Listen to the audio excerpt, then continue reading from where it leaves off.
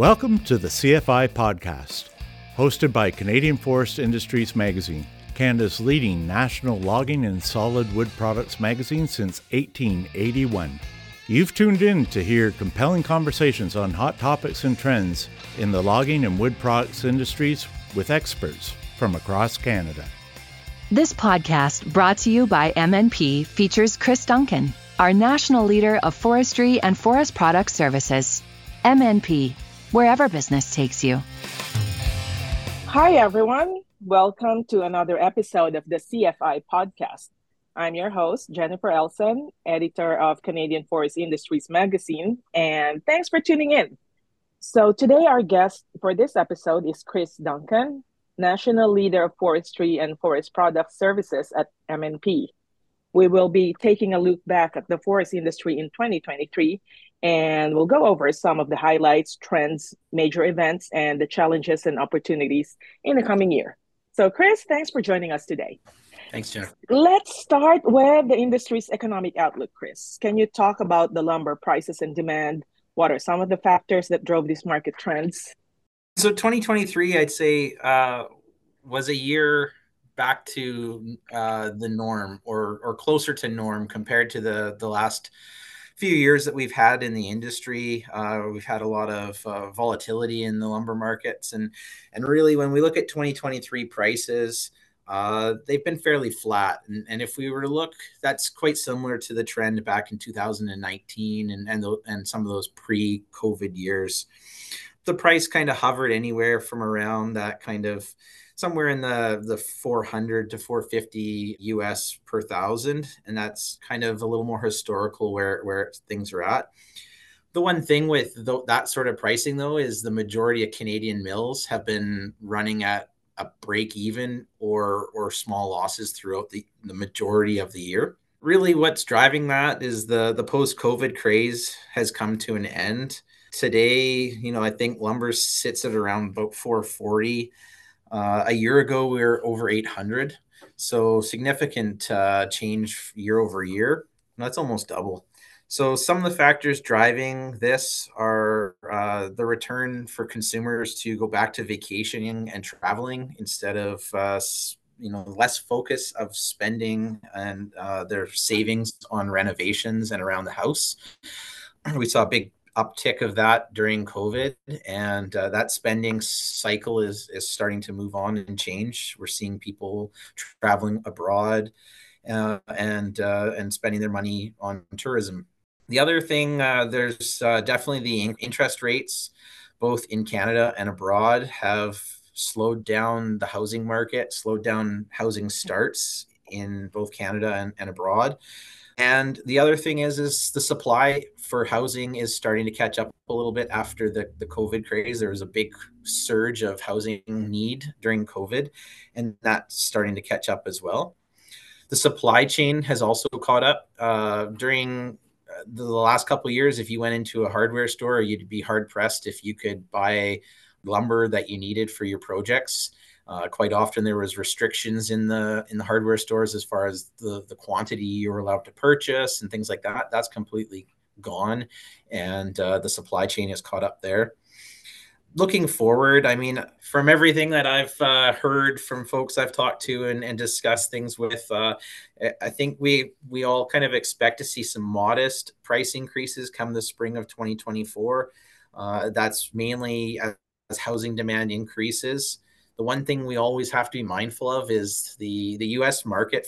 When it comes to housing, there's still a giant shortfall for single-family residences in the United States. So when we see interest rates start to soften a little bit, or the consumer just to really get used to the new interest rate regime, sort of where we're at with interest rates, like historically, we're still in relatively stable interest rates. But the consumer isn't used to it right now. When they used to be able to go and qualify for 2% or 2.5%, and now they're facing 6 or 7, it's a thought process. And once the consumer does get used to those higher interest rates, we'll see some uptick again in the housing market. So the expectation is the U.S. is still going to keep building houses, just not at the accelerated pace that we saw through COVID. So overall, expect some price increases, but don't expect what we've seen the last few years in 2021.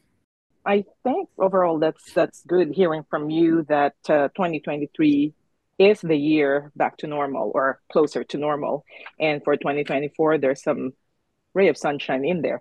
Now, I would like to talk about fiber shortages and the disruptions that caused by the intense wildfires, storms, flooding, other natural disasters that affected logging operations in 2023 and disrupted supply chain, like you said. And because of this, mills were taking downtime as a result. Now, for a lot of people, it seems that this disruptions had bigger impact this year versus the previous years. But is that really the case? Oh, I think the thing with this year was it was a worse than we'd ever seen in a year. But I think the other big part of it was that it was so widespread across the country. I mean, if you look back, BC's had really bad wildfire years. Alberta's had some bad years, and we can kind of remember when Fort McMurray had their fires, and we can remember in 2017 when BC had one of its first worst wildfire years. But it wasn't really widespread. And the thing with this year was the wildfires and some of the different weather events were widespread across the whole country. From coast to coast, we had issues. So on the fire side, it was definitely the worst year we've ever seen. 2023 is now known as the most destructive wildfire season on record for Canada. There was over 6,000 fires across the nation, and about 16.5 million hectares of woodlands were burned up in 2023. So huge number. And that's the equivalent of a country the size of Greece burning to the ground. So wow. Very, very vast. And it's about double what the annual average was for the worst year in the 1980s. So we've seen a trend over the last 30, 40 years that every year is progressively getting worse. And this year definitely was the worst yet. The other weird trend was the fires were widespread from coast to coast. So if you look at a map of where the wildfires were, yes, Alberta and BC had the vast majority of them, but every province had their wildfires. Ontario, Quebec had a lot of wildfire issues this year. I was there in July, and the smoke from the wildfires that were coming through was just the thickest I'd seen in a long time. And living out in BC, we get wildfires smoke probably every summer. And I know talking to the folks back east, they weren't used to that scale of it. So the other thing is we're seeing more and more of these, what we call mega fire events. So these aren't just small wildfires. These are wildfires that consume more than 100,000 hectares each. And this year we saw 30 of those fires. And these are massive fires. These are fires that go on for kilometer after kilometer after kilometer and just devastate a huge, vast area.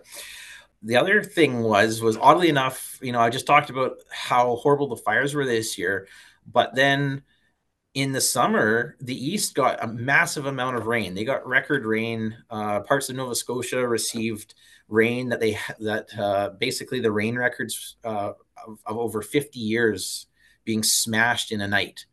And mass flooding. They had road damage and infrastructure damage, and all that slows down the supply chain. And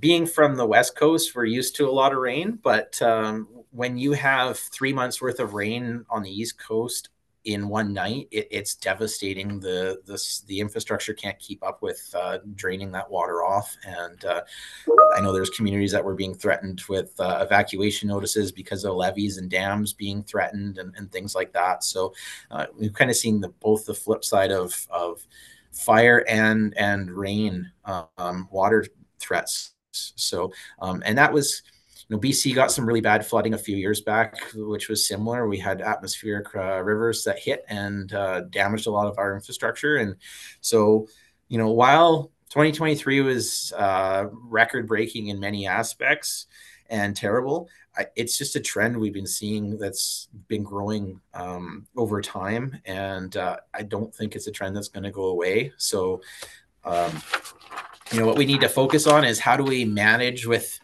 somewhat the new norm, with climate change and things like that. This is becoming a little bit of the newer norm. So we need to mitigate some of the impacts and how can we make communities more resilient to wildfire? How can we, protect things like that? I know, I believe it was Whitehorse is suggesting some basically community fire breaks that they'll create to help protect communities from large fires and things like that. And I think it is a little bit of the where we're headed, given where our weather patterns and things like that are going. Now, talking about all these natural disasters, Chris, these events may have led to increased attention on climate resilience in the industry. So there's increasing concerns about deforestation, habitat preservation, and climate change, like you said. This may have led to heightened scrutiny of the industry's practices, requiring companies to invest in more sustainable and environmentally friendly approaches. So, Chris, how are we doing in terms of these issues? Canada is doing okay. We aren't the worst and we aren't the best, but we're doing okay. And really, I think there's a lot more that we can do. One of the biggest battles out there that the Canadian forest industry has is that battle against misinformation surrounding the industry. Time and time again, I'll go to an event and I hear from folks that just don't really know the full picture or don't have the information. And a lot of what they latch onto is that misinformation that's out there everywhere. And as an industry as a whole, we don't do enough to protect the image of the industry and kind of, tell the real story of what the industry is about. And that the environment is very near and dear to everyone in the industry. We rely on the environment and the trees for our industry. So, and saying that, I think we need to toot our horn more about the industry and the sustainability of it. One of the things that always, I always throw out there when I'm talking to folks is, when it comes to sustainability, only about 10% of the world's forests have actually been certified as sustainable. While when you look at Canada, over 40% of our forests have. So we're a world leader in that. That's about 170 million hectares as of 20. I only have 2017 stats, but as of 2017, that's 3 times the next nation behind us. So when it comes to being certified as sustainable, Canada is a world leader in that aspect. And when I tell people that aren't involved in the industry, they're usually quite surprised by that stat. But the reality of it is as an industry, our customers are asking for sustainability. They're asking for environmental friendly practices. They're asking for it. So we're going to be continued to be impacted by government policy, by what the population wants and what our customers want. And so we're going to have to continue to focus on our sustainability, make sure that our forests are minimal impacts forests, and make sure that our forest products that we're selling to the customers are certified sustainable. They are products that have a minimal impact on the forest to be harvested and produced. And honestly, as an industry, we just need to continue to focus on that sustainability to ensure that going forward, we still have a sustainable industry that protects Canadian jobs and shows that we are the world leaders in that space, and we continue to be, and to show our customers where that's coming from, because that's going to be the biggest thing going forward is what does the customer want? And the reality of it is they want full disclosure on sustainability and harvest practices, things like that. And one of the big things that is going to be coming out is the whole greenhouse gas emissions and tracking of that. So quite likely in the next 5 to 10 years, we're going to see a whole new world of accounting. Right now, accounting is for taxes and profit, but we're going to have carbon accounting that every company is going to have to do it. Right down from your logging contractor and your trucking contractors to the sawmills, Everyone producing that product throughout the value chain will have to do it. And really what it's going to come down from is the customer is going to demand it. So if you're selling a 2x4 to a hardware store, their customers are going to demand it. Their shareholders are going to demand it, and they're going to want to know and have to be able to track how much carbon output has happened to produce that 2x4. Mm-hmm. And so it's going to, even though right now the government regulations are that it's the bigger companies that have to do it, by definition, that's going to drag in all the smaller companies along the way, because the big companies are going to have to account for their contractors' carbon output. And it's just going to be this whole new world of accounting for your greenhouse gas emissions. Overall, I think the key to it all is actually proper forest management, proper management of the supply chain. And proper forest management has always been identified as the key to fighting climate change and natural disasters and mitigating that natural disaster. If you harvest the forest properly, you can mitigate your wildfire risk. If you plant the right mixed species and things like that, you can help grow carbon sequestering forests. So when it comes down to it, is the industry has a very good record of forest management, and we need to continue that and develop it even further based on our customer needs.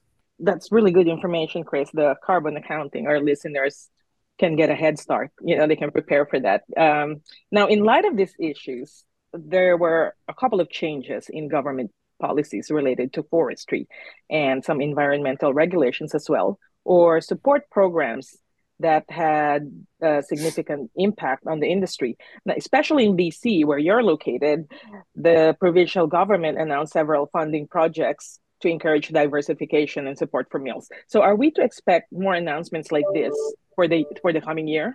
One can hope. That's the fact, that we can hope for more programs.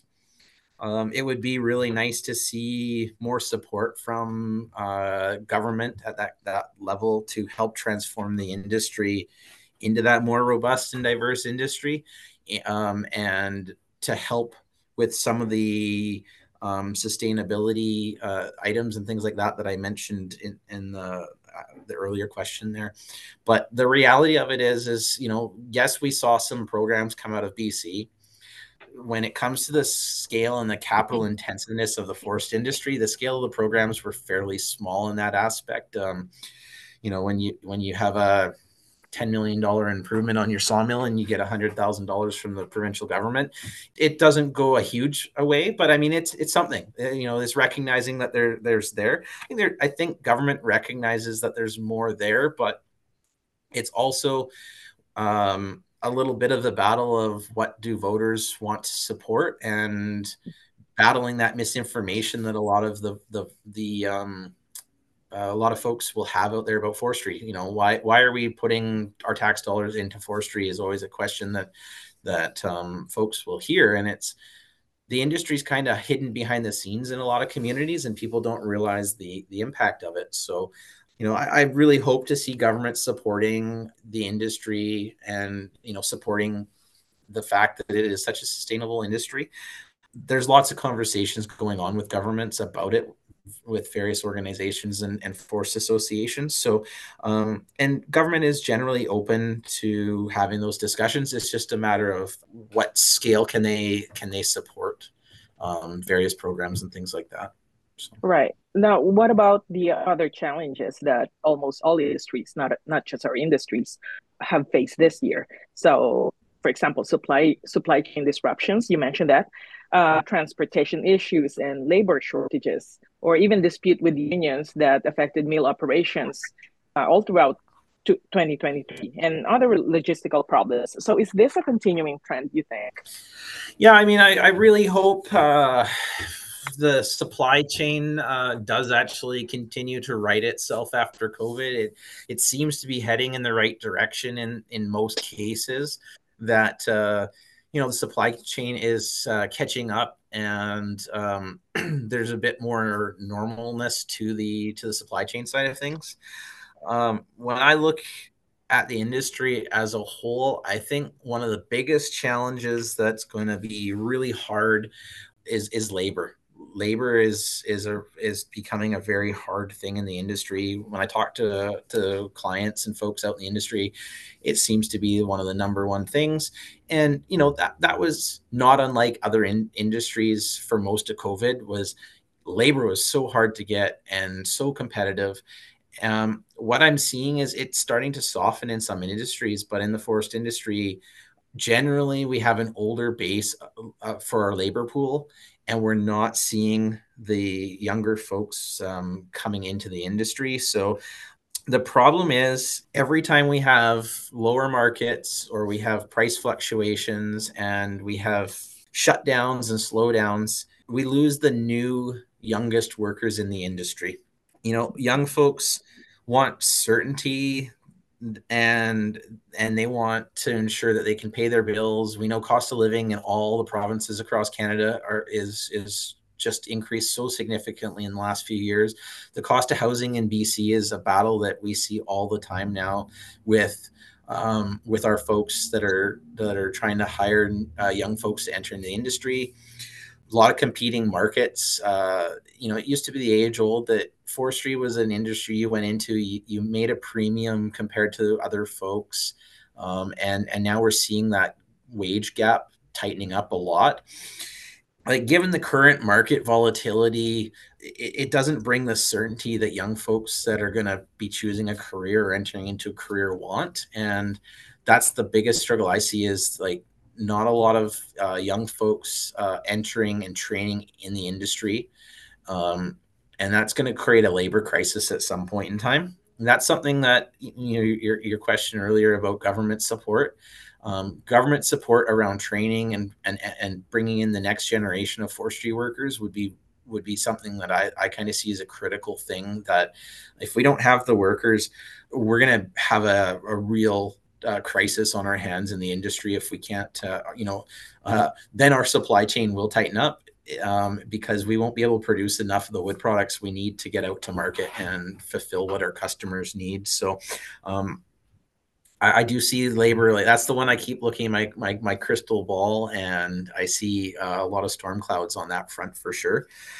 2024 is also going to be interesting when it comes to labor agreements. So the coastal BC contracts for union agreements are all up in June of 2024.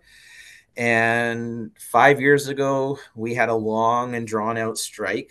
And I know lots of folks are out there predicting that a similar situation could mean the end of many forestry careers for the folks who can't sit at home for 9 months waiting on a settlement like they did last time.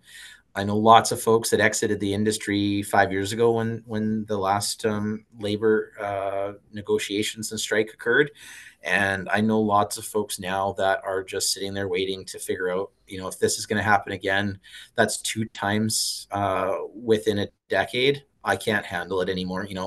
There's very few families out there that have 9 or 10 months worth of savings to pay a mortgage that they're already at their highest point as far as affordability goes. So I think I'm really hoping that the parties involved kind of have prevailing heads and can come to some sort of an agreement before a strike action happens and cripples the industry.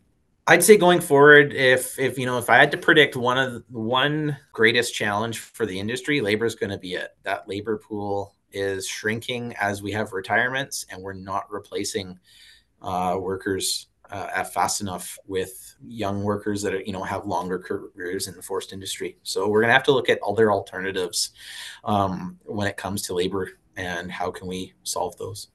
Right. Now, on a more positive note, Chris, there's been a lot of technological advancements in the industry. For example, the adoption of digital tools for forest management, improved logging techniques, and innovations in wood processing. And you just mentioned possible or potential solutions for the labor shortage. Now, AI, artificial intelligence, is one big news for 2023 for every industry. So is this part of the solution, or will this impact our industry in some other ways, you think?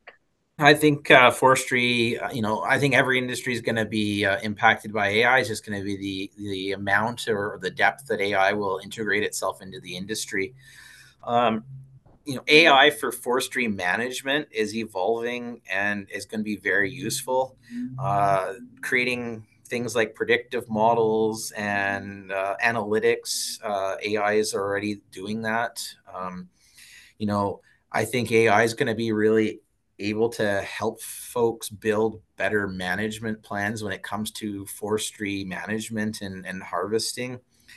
The other thing I've seen a few demos on where AI can actually build accurate inventory models remotely. So the traditional cruise a forest model.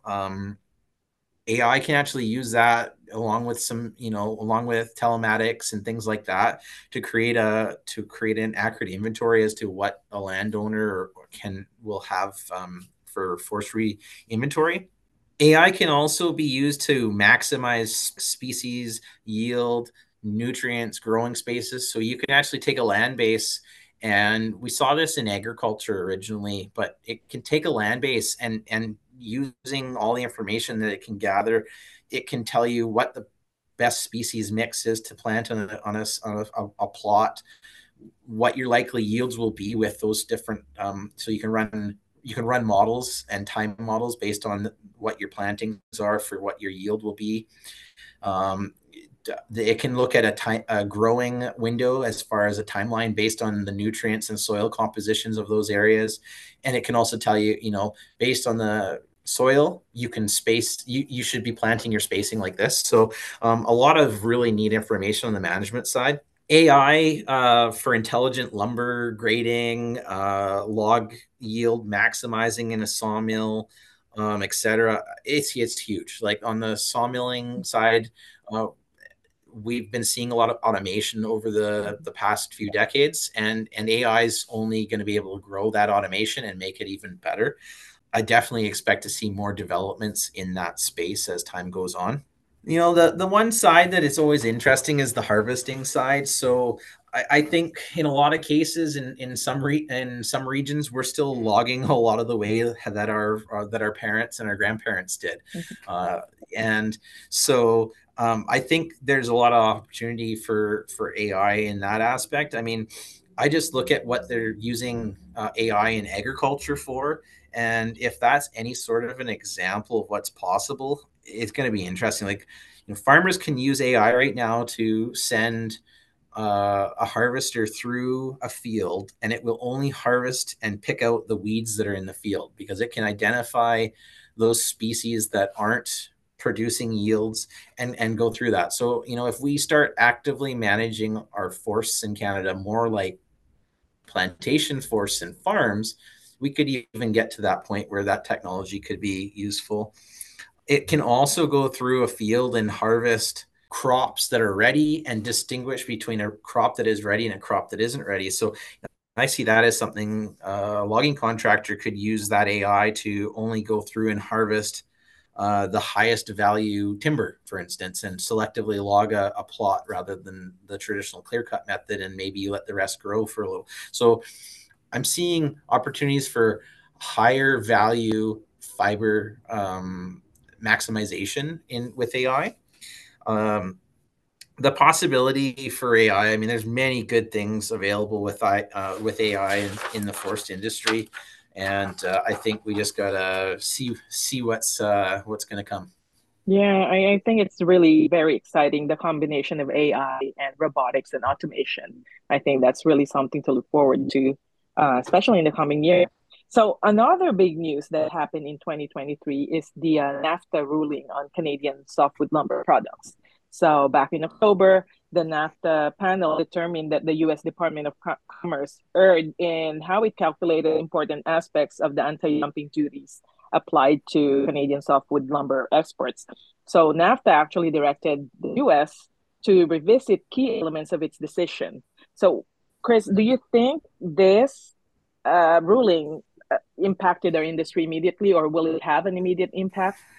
Yeah, that's a difficult one. I mean, I kind of look back in the past and time again, Canada's position's been upheld by the various reviews and the reviewing bodies when it comes to softwood lumber. but for the most part, the U.S. tends to ignore them for a big part. We're 8 years actually in since the last softwood agreement expired, and I don't think an end is still in sight yet.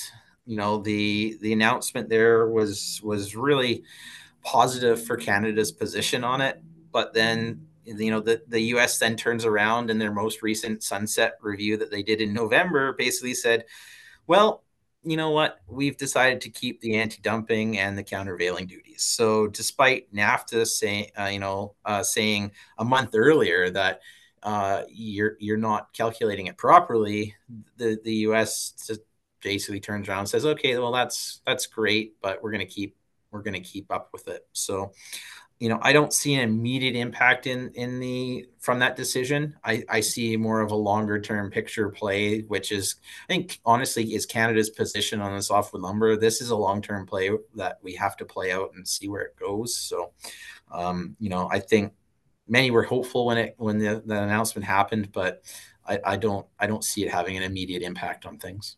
Mm-hmm. So we'll stay tuned for the coming years. Now, before we end the podcast, Chris, I want to ask you, what do you think sawmills and logging contractors need to be most aware of for the next year in order to successfully weather all the challenges coming down the pipeline? There seems to be so many. Yeah, no, for sure. I think given some of the predictions that for most of 2024, we'll see a small uptick in the lumber prices, but the reality of it is, most Canadian sawmills are still going to be operating around the break-even mark for most of 2024. I think a big critical thing for 2024 for sawmilling and logging contractors would be being on top of your cash flow. So making sure that you are aware of your cash flow, making sure that you're managing it so that you are able to pay the bills when they come in, keep on top of things, don't get behind. And then the other thing would be, managing your costs. So, I don't think 2024 will be the year that most folks will be wanting to enter into big capital expansions and things like that. It's really going to be a holding period year, and keep things going as they are, but don't go out of the ordinary to spend a lot on capital investments. The one thing is things might get a little bit worse and they get better for 2024. So the hindsight of all that, though, is I do believe there will be some opportunities that arise in 2024 for the right people that are positioned correctly. So whenever we see markets being kind of where they are, there's always opportunity for the right players to acquire folks that are looking to get out of the industry and things like that. And there's a bit of that activity that's starting to pick up in the end of 2023 here, and I think we'll see that into 2024 as markets kind of continue to run along at a kind of a break-even point. Mm-hmm. Some great advice indeed. So as always, thanks so much, Chris, for taking the time to share your expertise with all of us again today. So until the next episode, thank you everyone for listening and happy holidays. This podcast brought to you by MNP. MNP, wherever business takes you.